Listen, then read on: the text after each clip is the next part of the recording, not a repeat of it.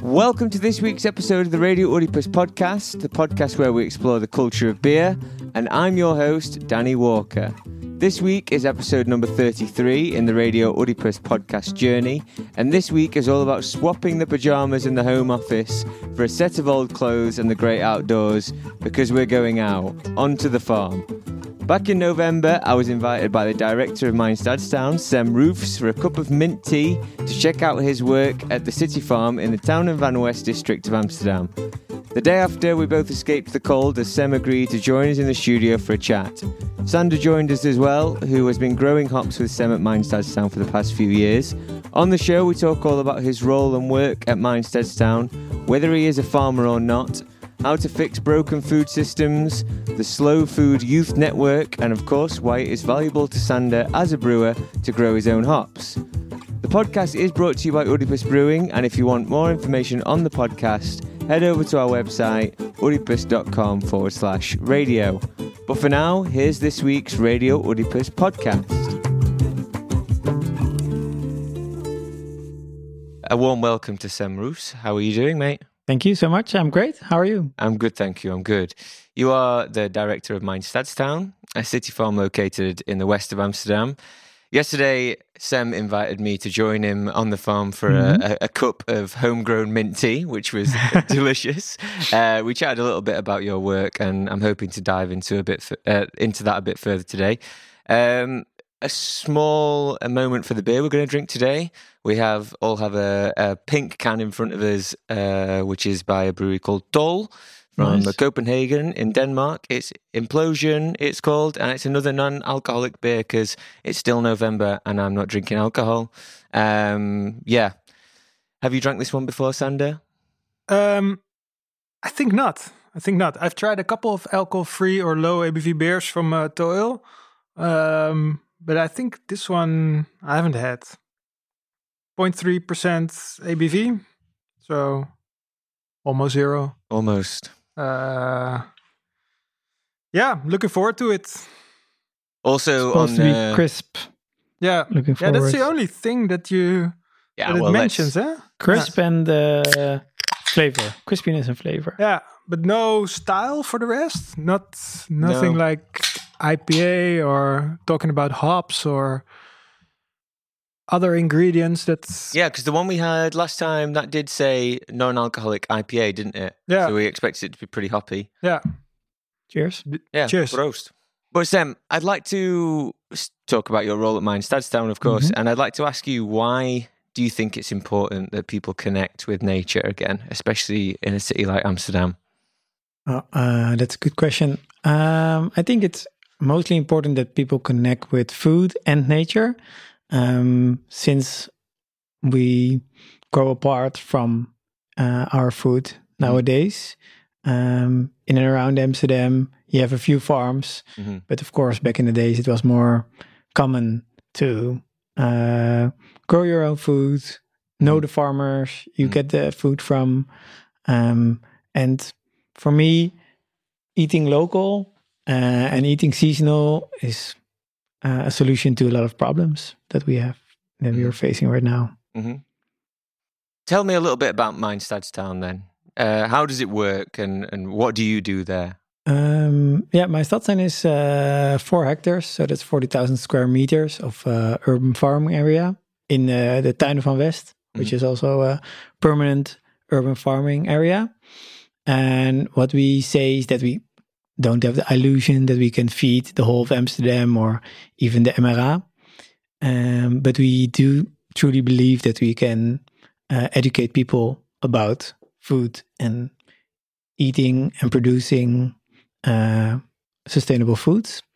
And we do this in 3 different ways. So we have our little kitchen gardens in which people grow their own veggies without using pesticides and only organically. They do tend to use a lot of permaculture ideas, regenerative farming ideas. When you say small people, is this just like one group of person for himself, or is this like a supplier? Yeah, the people don't have to be small themselves, but the gardens are a little bit small. They're 50 square meters.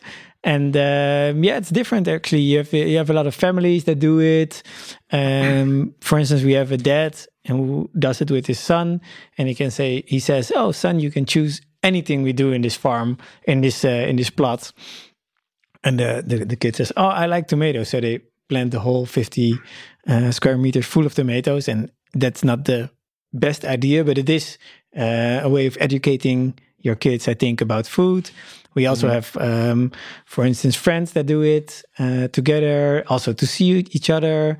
We have some like small companies or restaurants in and around Amsterdam that like to produce some of their own veggies.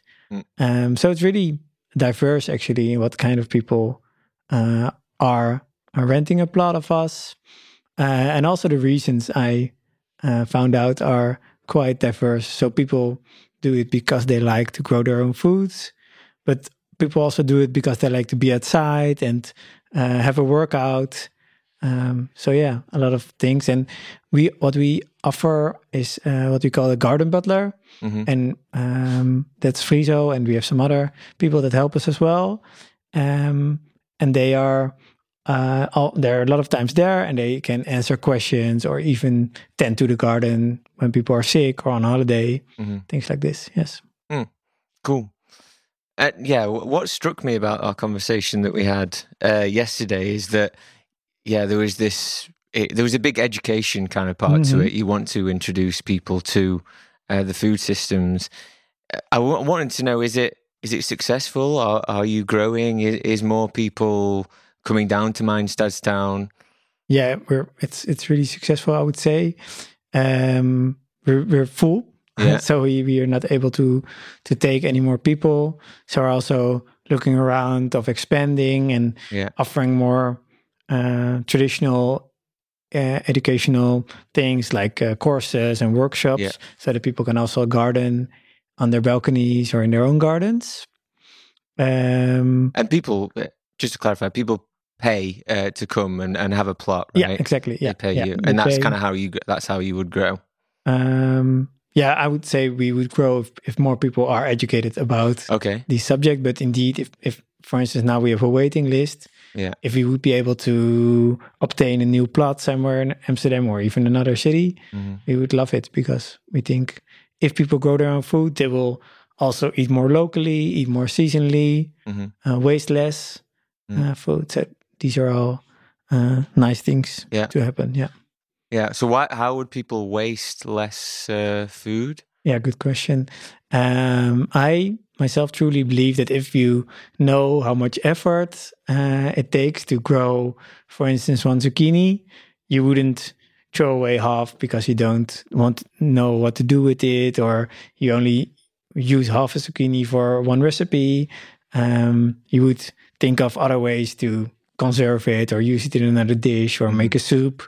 So it's by it's that kind of being aware of seasonality and paying attention to the seasons, by that education. Yes. But also having more respect for the food and in other ways for the farmer as well. I once was at a convention, and they would scrape out the potatoes to fill them with something, and then the farmer came who had the potatoes, and he said, "What did you do with the what's inside the potato?" And they said, "Oh, we threw it away."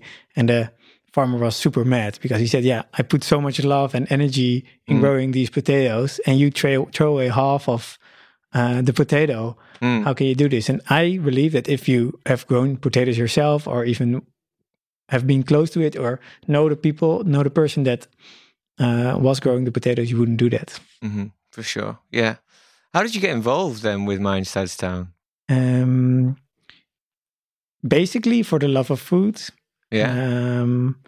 Now for around since I can remember, I've been loving it to read cooking books when I was really little, only looking at the photos and the pictures, and it evolved I worked in restaurant business during my studies, and I started a catering business with 2 friends of mine, which was really more than a hobby than a way to make money.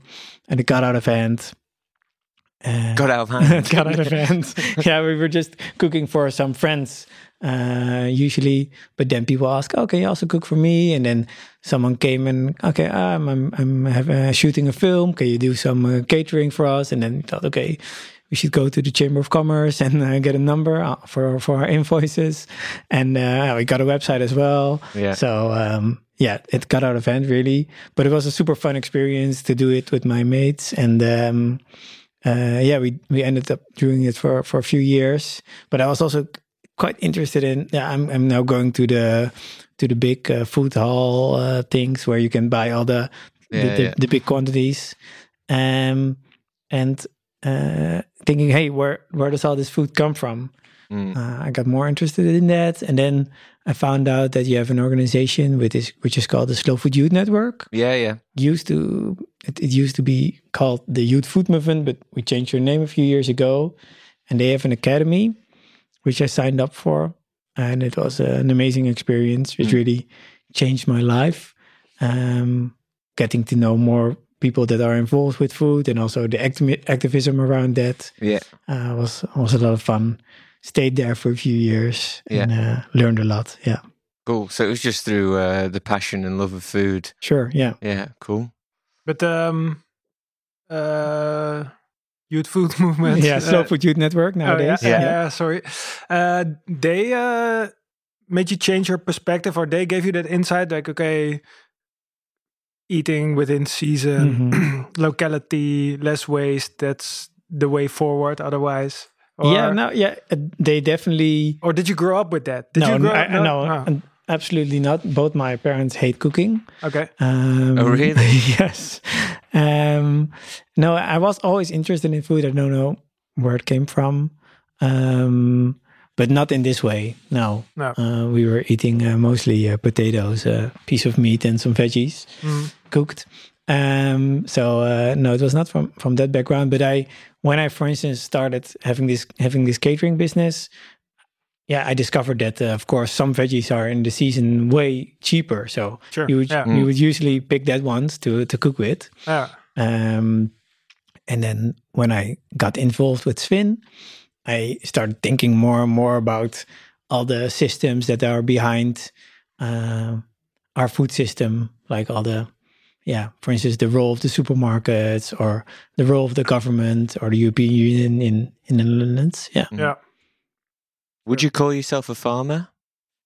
You saw me yesterday, and I was like looking around wearing a suit. Exactly. Yeah, I should clarify with my clean boots over there. There was a very funny moment yesterday where me and Sam were chatting amongst the plot of land, and he was about to call himself a farmer, but he actually looked around to see if anyone else was there. Or any real farmer. If any real farmer was around. But like it's a big project, and you were there with full outfit on, and you are growing crops and everything. I was wondering if you would call yourself a farmer. It's as close as I would say. Not yet. No, not yet. No. Okay. But I would love to be one in the future when I'm old. Okay. Have your own plot of land. For instance, yeah. Okay, cool. I wanted to ask, because I was just thinking as you were talking about your own personal background, what sort of people do you find come to Mindstadstown? Is it people that maybe did come from a background or grew up in the countryside and then came to the city for a job or whatever? Or is it, what kind of people come? It's super diverse. We have indeed people that have like a grandfather or a father or a mother that was a farmer, and now they miss it. But we also have like these youngsters who are highly educated and working behind a laptop all day and thinking, I should get more in touch with what I eat every day, and I want to learn this.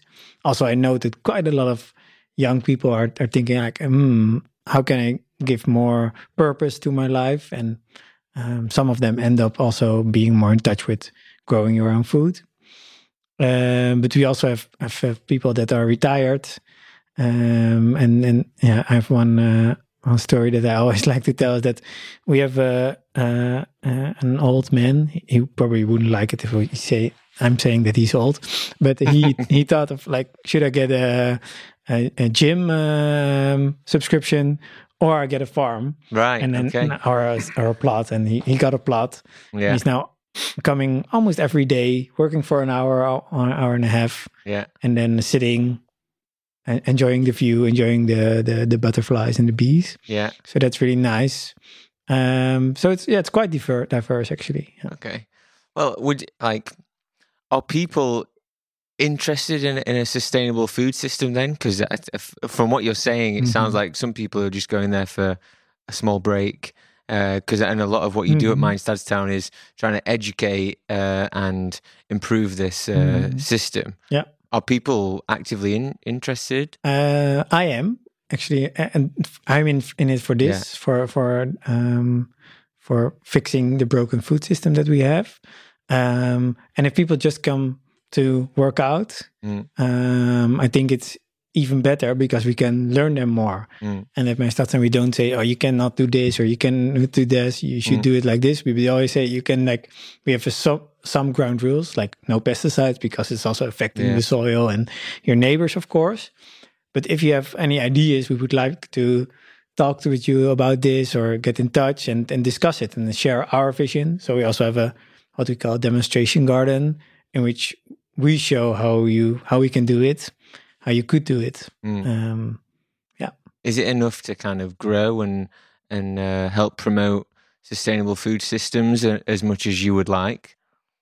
What do you mean? Sorry. Yeah, I feel like we should. I don't know. I feel like a lot of what you're doing is trying to fix a food system that is majoritively going towards a supermarket clientele, let's say, and we're trying to promote it to become a really strong food system. But a lot of what you're trying to do is trying to fix a broken system. Yeah, definitely. I just want to know how you would promote that, really. Yeah. Is it enough? Are you doing enough? So I only talked about now are the kitchen gardens, right, but we have a second part of Mindstadstuin, and over there we have about 10 entrepreneurs that are there a lot and working their asses off. And the broken food system that we are talking of, for me, it consists of a few different parts. For instance, the big loss of biodiversity, the big loss of the quality in the soil, the wasting of a lot of food, like 1/3 of all the food in the world is wasted, either by supermarkets, the farmers themselves, because we don't want to eat carrots that are too small or anything, but also by the consumers. And we have the long chains, so both in food miles. So, for instance, we get blueberries from Peru when they're not in the season, but also all the steps food takes to go from the farmer to the plate. So, and the logistics part, but also the supermarkets. And this makes up the problem that there are too much chains. So the profit doesn't stick with the farmer, but for instance with the supermarkets, because they have a lot of power. And all these entrepreneurs, they, in a way, have solutions to fix these problems. So, for instance, we have the Stadsgroenteboer. This is a CSA, so a community-supported agriculture. And they deliver weekly on their electrical cargo bike to 100 families, 100 of their harvest. Yeah. We have Lokale Bloemetjes, and that's Sarai, who is growing flowers that you can pick yourself, which is super good for the biodiversity. We have Groenhartig, that's a guy who delivers directly to restaurants in town. So he skips the whole chain, delivers directly to the restaurants. He can talk with them about what is up next week. I'm harvesting this and this next week. Are you interested? And they can already adapt their menus and stuff. So we have a lot more really nice examples of people that are with small businesses are fixing this broken system. Definitely. Yeah. I just still think that it's always like a beautiful picture, I think. And that's what I found when I was there yesterday. Yeah. But I just wondered what it really takes to get more people down there to do it, because it is such a great idea. Do you shop at the supermarket, just out of curiosity? I do every now and then. Yeah. But for my big groceries, I'm also involved with a food corporation called Voco Mokum, which is in the east of Amsterdam. And we're around 400 families that are all a member of this corporation. And we get our vegetarian, locally organic food from in and around Amsterdam. So only from the north of Holland and the Noordoostpolder in Flevoland. And we go get it there ourselves with a car. And we get some cheese from the Riddarmerhoeve in the Amsterdamse Bos. And some eggs as well. These eggs are really nice, by the way. Oh, nice. Pro tip. And because everybody works there, we can have like everybody works for 2 hours a month or something. We can keep the cost real low and get our own food outside of the supermarkets. Yeah. What is it about this group? What is it about the supermarkets that you guys don't like? What's the big problem, would you say? In a sense, the supermarket is not a bad thing, I think, but because of the growing, they have more and more power. In the Netherlands, you have 5 like offices that trade all the food in the supermarket, and around 14 formulas, supermarket formulas. So, but you have like 30,000 farmers and 70 million people, like 10 million households. So it's like a hourglass, the farmers at one side, the consumers at one side, and everything needs to go to that small part of the supermarket formulas and the offices that sell all these things to the supermarket formulas. And because of that, they have a lot of power, and they can say to a farmer, well, you have all these onions, but your neighbor wants to sell these onions for a little bit less. Or they can even say, oh, we don't buy your onions. And then what happens? They have a really low price. So I think supermarkets, in a sense, are really nice. You have all the food collected in one spot. Toilet paper as well. Paper as well. Yeah. That's always handy indeed. And it's in this way also really sustainable, because you have less movements, of course. But they tend to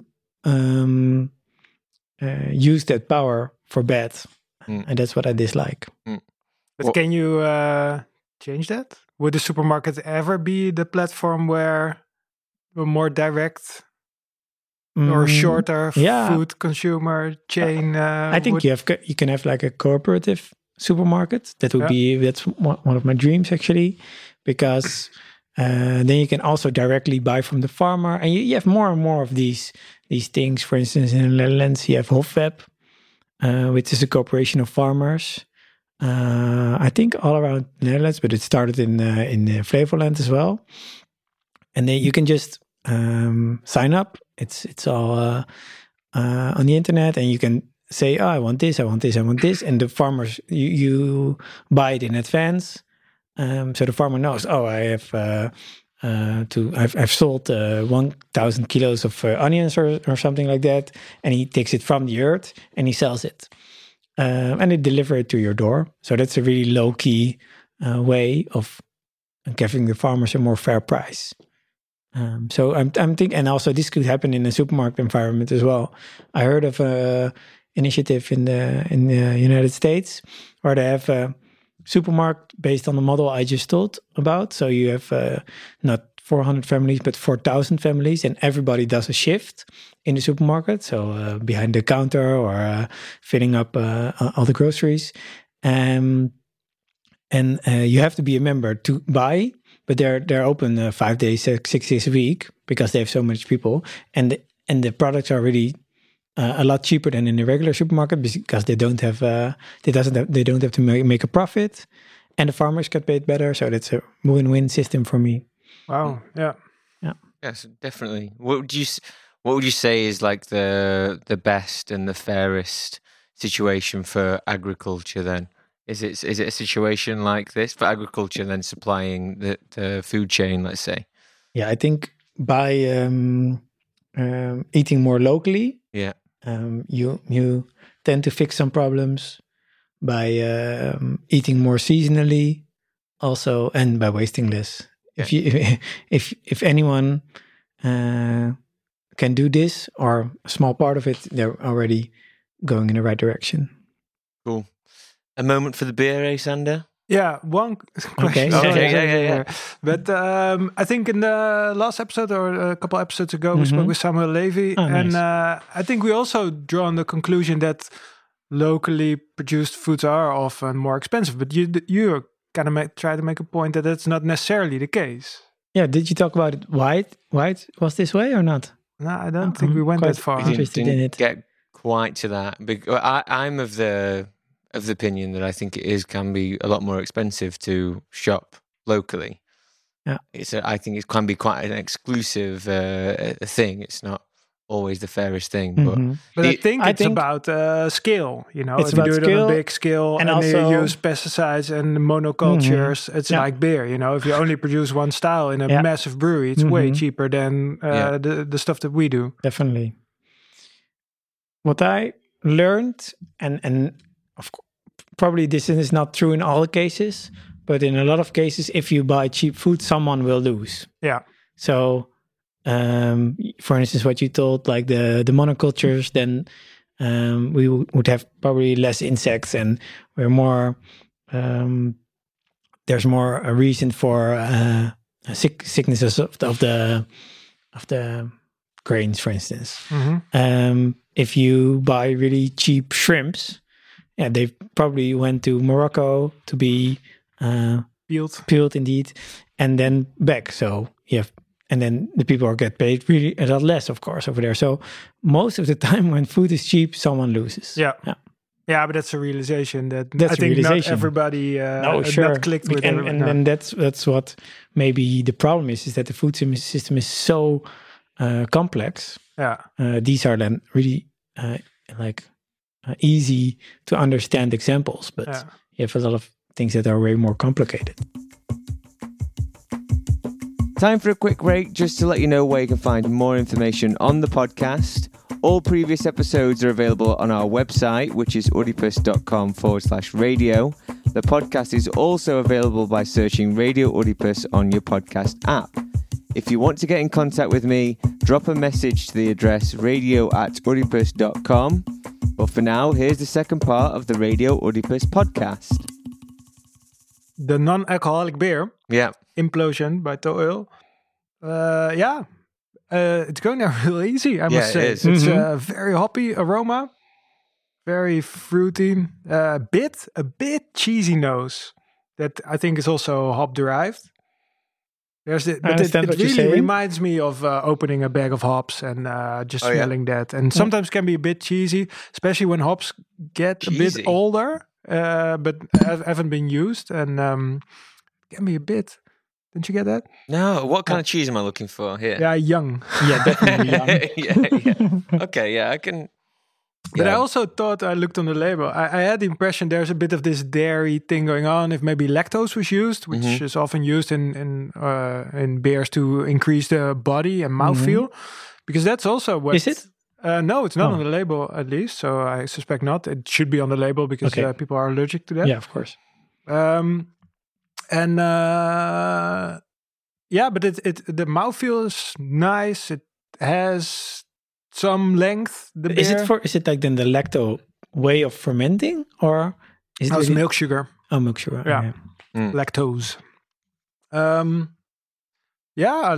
like it a lot. I think it's a really good example of what a modern alcohol-free beer. It's full of flavor. There's a lot.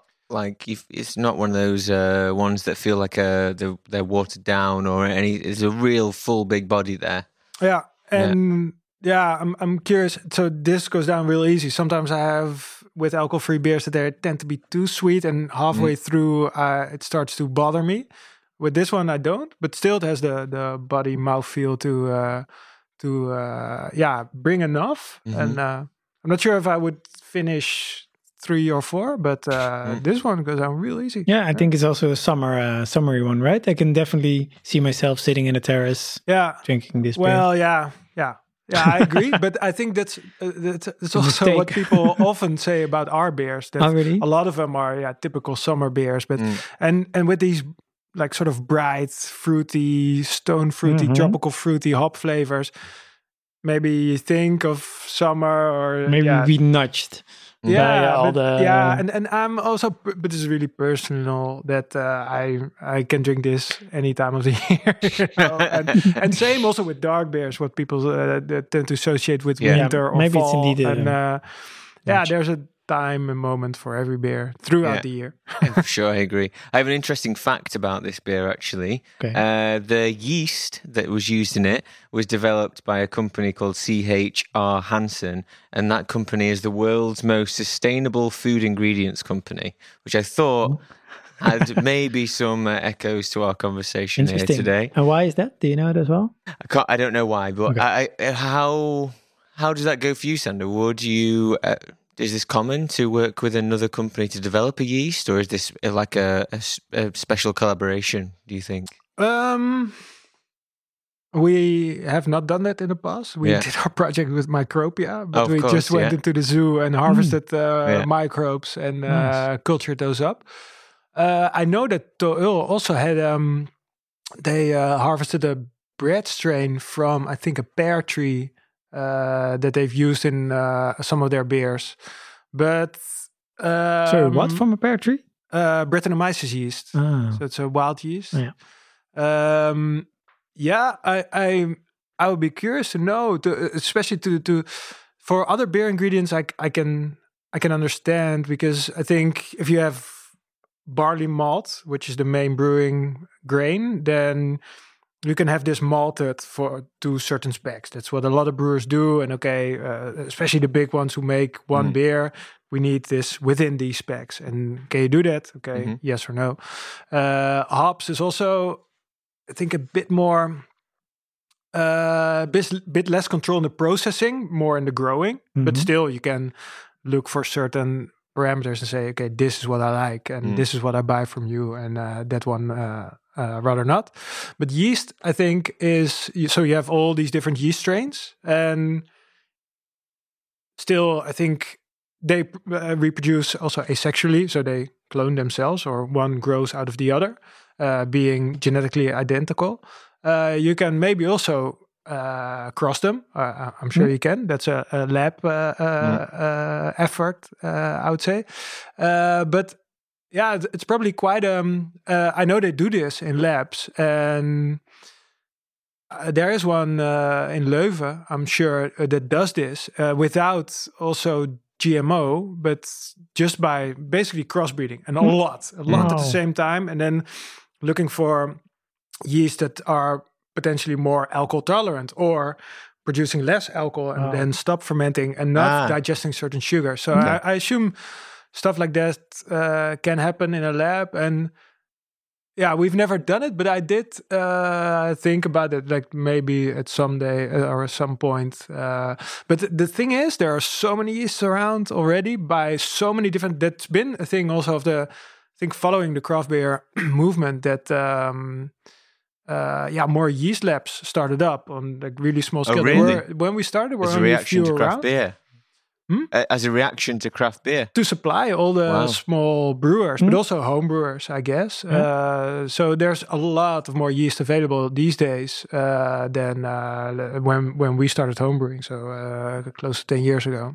Sam, we're aware of each other because of we collaborated together. We've been growing hops at Meinstadstown, and I'm curious to see what you think about the fresh hop Pilsner that Sander brewed using the hops that were grown there.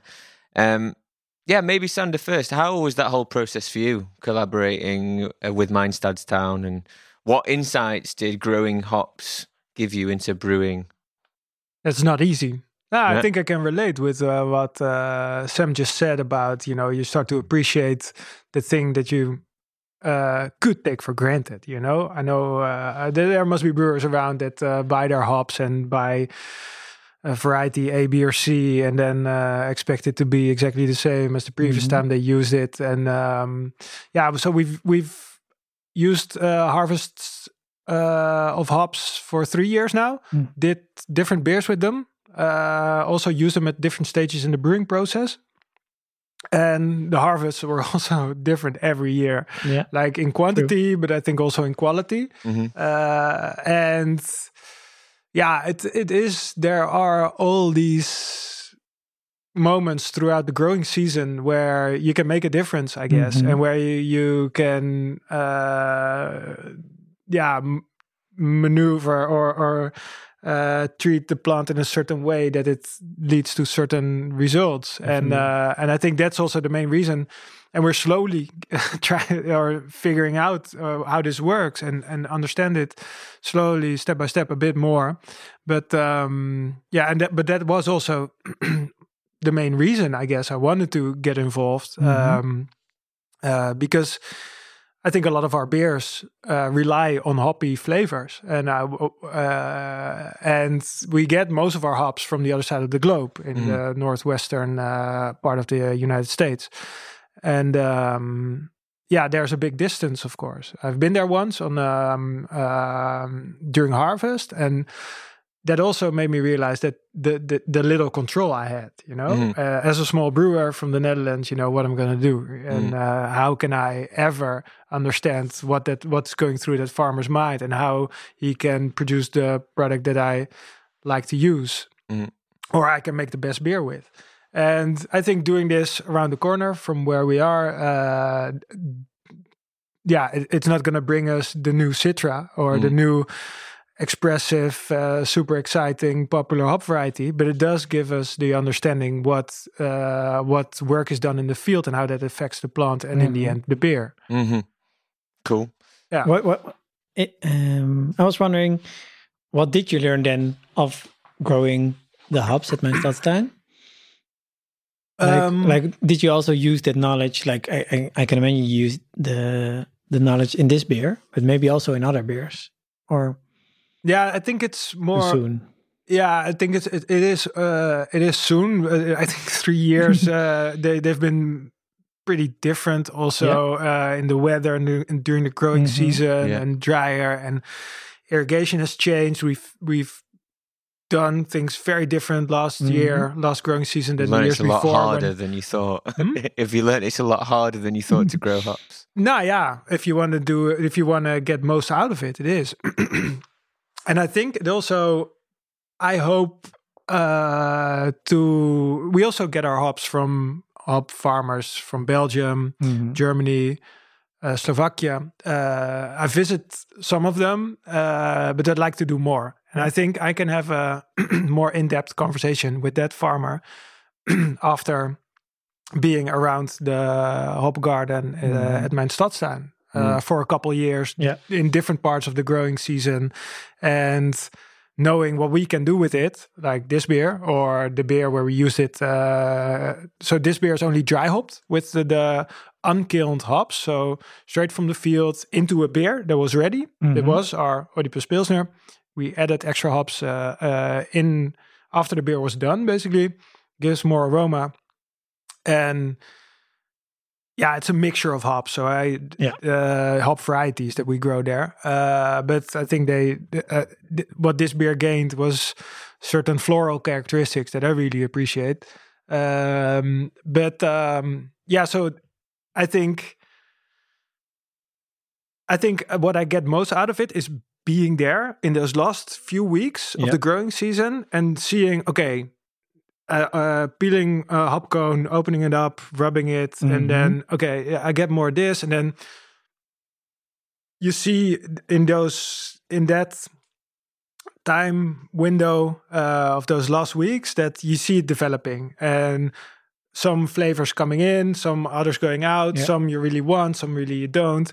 And if I would be in Germany on a field, I think maybe I can and do that in that same period or a couple of years. Relate to it and say, these are the hops we need because we want to make Pilsner with your hops and we are looking for this. And so maybe a week later harvesting would be better for us. Magical. And the collaboration for you, Sam, how was that for you, and why did you as the director of Mindstadstown think it was a good idea to collaborate with a local brewery? I definitely like it because not that often we see a direct result or taste even a direct result of the things we do. Yeah. So a lot of things go into the kitchens of people. And now we are drinking this really nice beer with hops from Mindstadstown. So that was really nice. And it also is, again, a way of educating people. In this case, Sander and his team. And that's really nice. And that's, I think, what we should do. It's not that we have, again, the illusion that we can make all the hops for Oedipus. But it's really nice that if you have the feeling, Sander, that you can have a more in-depth conversation. Yeah, that's a big win, I think. I was wondering if you could discuss a little bit more about what the slow food movement is, like the Slow Youth Food Network or whatever. Svin. It's easier to call it that. Definitely. Yeah. How that started and what it is, because I obviously don't really understand what it is. How it started? Yeah, you should have asked Samuel. No, but I can explain it as well. Slow But food, you were the treasury for. I was a treasurer for a few years indeed. But I was not there at the beginning. But I of course heard the stories. So let's start at the beginning. Slow food started in Italy, in Rome actually, 37 years ago by a guy named Carlo Petrini. And the thing was that there was being a McDonald's was being opened at the Spanish Stairs in Rome, and Carlo Petrini said, "What is this? We have such a rich food culture in Italy. What is this fast food chain doing over here?" So he organized an event, and they made a lot of pasta, and they were handing out all these plates of pasta to the people and having nice conversations and having the conversation like, "Oh, this pasta is this shape and it comes from that village, and we have this cheese with it, which comes from that village and is made by this nice farmer with this goats and stuff." And same for the potatoes. And as Italians can talk about food, and really as a counter reaction to the fast food. Now this evolved and got also it really widespread all around the world. They're now active in 192 countries all over the world, and they do a lot of different projects, but mostly about working on a good, clean and fair food system for everybody. Again, this also relates with what we talked about earlier, that if you, for instance, buy cheap food, then someone loses. So if you have a good food system and a fair food system, probably someone will not lose from it. So they did that, and then they got to the Netherlands, and we as youngsters, we always like to say, yeah, then they were eating a lot and talking a lot, which is nice, but we need some more activism. So that's when a few people started Svin. And it now is existent for already 11 years, and is a big network, growing and growing. There are the local departments, so you have around 10 in the whole of the Netherlands. For instance, Svin Amsterdam, but also Svin Brabant and Svin Deventer, and et cetera, and they're organizing their own events. You have the academy, which is really, I would say, the backbone of Svin. So it's every year they have an academy with 25 people, all different people from the food chain. So both cooks, chefs, but also farmers, people that work in retail, designers, but also consumers. And they travel. Still brewers? Brewers. Signing up? Rick, one of our founders, joined. I think as well. Back in the day. Oh, did he? Yeah. I know Rick was there, but I didn't know if there were any brewers after this. But indeed, Rick was also part of Svin, or is. I think you are that for life. Oh, really? If you want, yeah, exactly. If you want it or not. So the academy is the backbone, and you travel through the food system. So you go, for instance, you dive one day into fishery, so you visit a boat, a trawler or something, but you also talk to someone from the Ministry of Food here in the Netherlands. and you try to see how complex the food system, even in a small chain like fisheries, is. So that's really interesting, and it really opened up my eyes, seeing that you could do lots more with the thing I love, food, than only cooking it and eating it. That there's so much more, and that you can also, for instance, find a job working as a food professional. So that was really nice.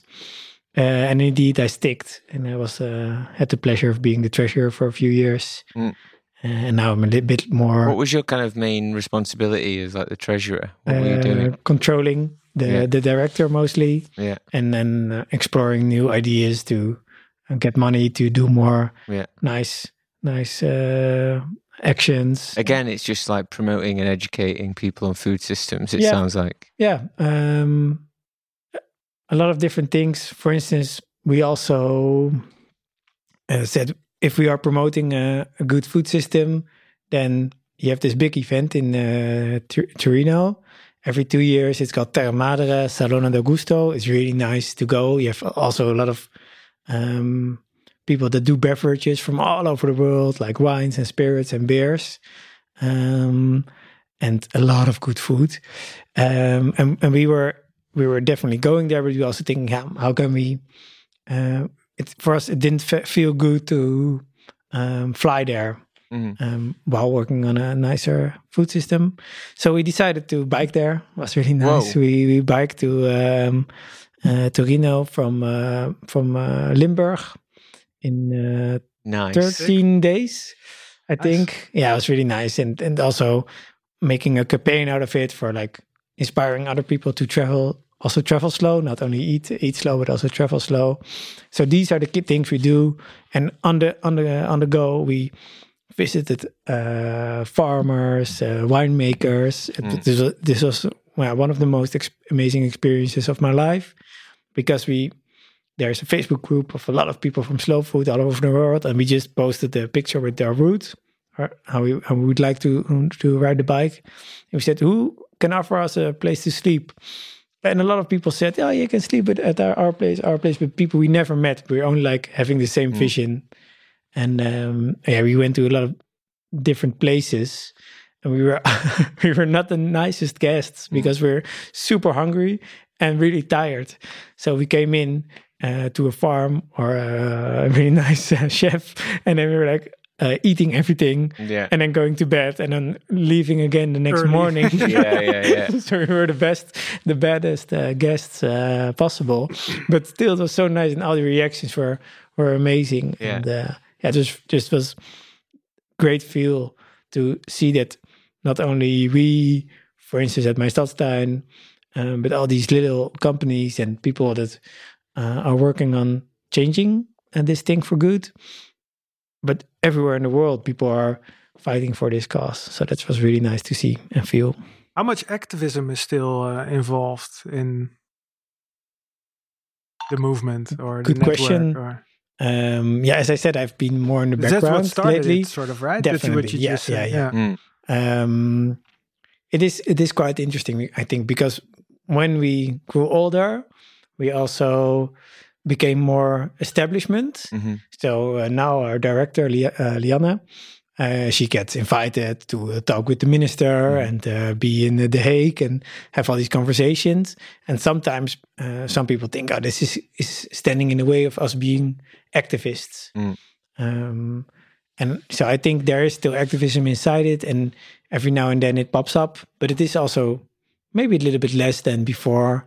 But it is also because we're a really flat organization. If you want to do something, you just do it. So a couple of people did the beginning of the Corona thing. You had a lot of waste, not waste. You have a lot of leftover potatoes because we were eating a lot less fries. Because mostly when you eat fries, you eat it like in a snack bar or in a restaurant. So we had a really big pile of potatoes in the Netherlands. And then they organized the Aardappelberg. So here in all over the country actually, but also here in Amsterdam North, they just piled up potatoes and said, you can grab as much as you want and do a donation for the farmer. So these kind of things, it's of course really nice to let people see that, oh, wow, there's a big pile of potatoes, but it's also, you get a lot of media attention. It's also a part of the activism that's still there. Yeah, cool. What is the best way to kind of improve the visibility of these producers? Because that's often the problem, right? Like, interesting, yeah. Why more people don't use their local farmer or their local cheesemaker, for that matter. I think there are a lot of different routes that can go there. But where do you buy your groceries? I would say 5 days out of 7 days from the supermarket. And then and then my coffee, my bread, cheese on special occasions. I buy my coffee and bread from Kepler, previous guest. Shout out to Case. Buy my cheese from Fromagerie Kef from time to time. Nice. But for me, I'm kind of that's a luxury when I do that. It's every day. What would you need to? Would you even like it? And if so, to, for instance, buy more locally? Yeah. So what do you need? Yeah, I don't. Opening hours or? Opening hours, yeah. It's the... opening hours. And it's just the convenience of the supermarket. It's maybe because I'm lazy. This is probably the short answer, really. But I think it's the convenience of it. I want to have it all in one place. Which is me being lazy, really. Yeah, but even if you want to be lazy, you can have it delivered to your doorstep. Yeah. For instance, by Stadsgroenteboer or Hofweb. Yeah. So I think it is really different for a lot of people. So you also see the boxes like HelloFresh and stuff. They're also booming. Yeah. This could be a solution, but I think for other people, it's more markets. So, for instance, a lot of markets in Amsterdam are also decreasing. So there are a lot of different routes to put more producers in the spotlight. Yeah. And this podcast is also a nice way. I saw quite some nice people that showed up here, right? Yeah. I just think, for sure. I think would be better if more of these local producers were in the supermarket. If there was a situation like you were talking about the cooperative supermarket, then I would be there because it would be more convenient. I actually don't mind paying a couple of extra euros every week to get proper good ingredients, because I'm someone who actually does taste the difference as well in these ingredients usually. Yeah, that's what I was about to say. I bought you a parsnip. Oh yeah, big one actually. Very big parsnip. So with the soil on it still. So I hope you also taste the difference. I will. And maybe that can be a little changing. Change my perspective. Maybe that's what I need. I do have one more question before we wrap it up. We spoke with Samuel Levy, obviously, about food culture as well. And because you have a love of food, I think it would be fun to ask you, what do you think Dutch food culture is? Oh, that's nice. Because you were saying about the Italian, I thought it was quite a nice story about they were promoting pasta. If you were going to do it in the Netherlands, what would you promote? I try to teach my friends that we have a lot of nice products in the Netherlands. So, for instance, in this season especially, I love making 100% Dutch risotto with parelgort. What's the English word for that? Sander, I'm looking at you.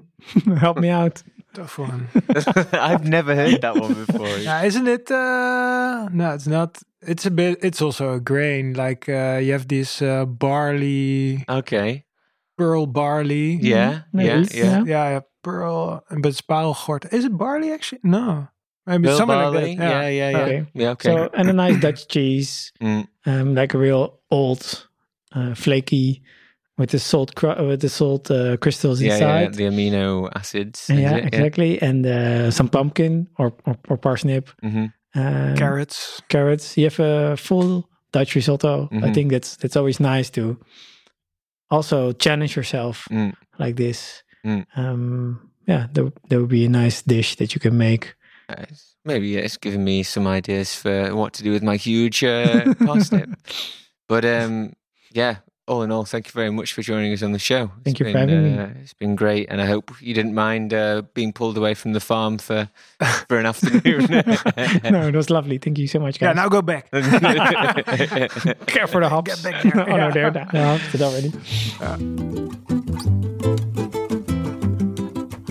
Thanks for tuning in to another episode of the Radio Oedipus podcast. A big thanks to Sem and also to Sander. If you're curious to learn more about Mindstadstown, you can head over to their website, which is mindstadstown.nl, and also the Slow Food Youth Network is available by heading to slowfoodyouth.network.nl. All links are available in the show notes. You can find all episodes of the show on our website, which is oedipus.com/radio, and by searching Radio Oedipus on your podcast app. If you use Spotify or Apple Podcasts, make sure to like and subscribe to keep up to date. The music used on today's show is written and composed by the one and only Ola I Music. And tune in next time for more explorations into the culture of beer.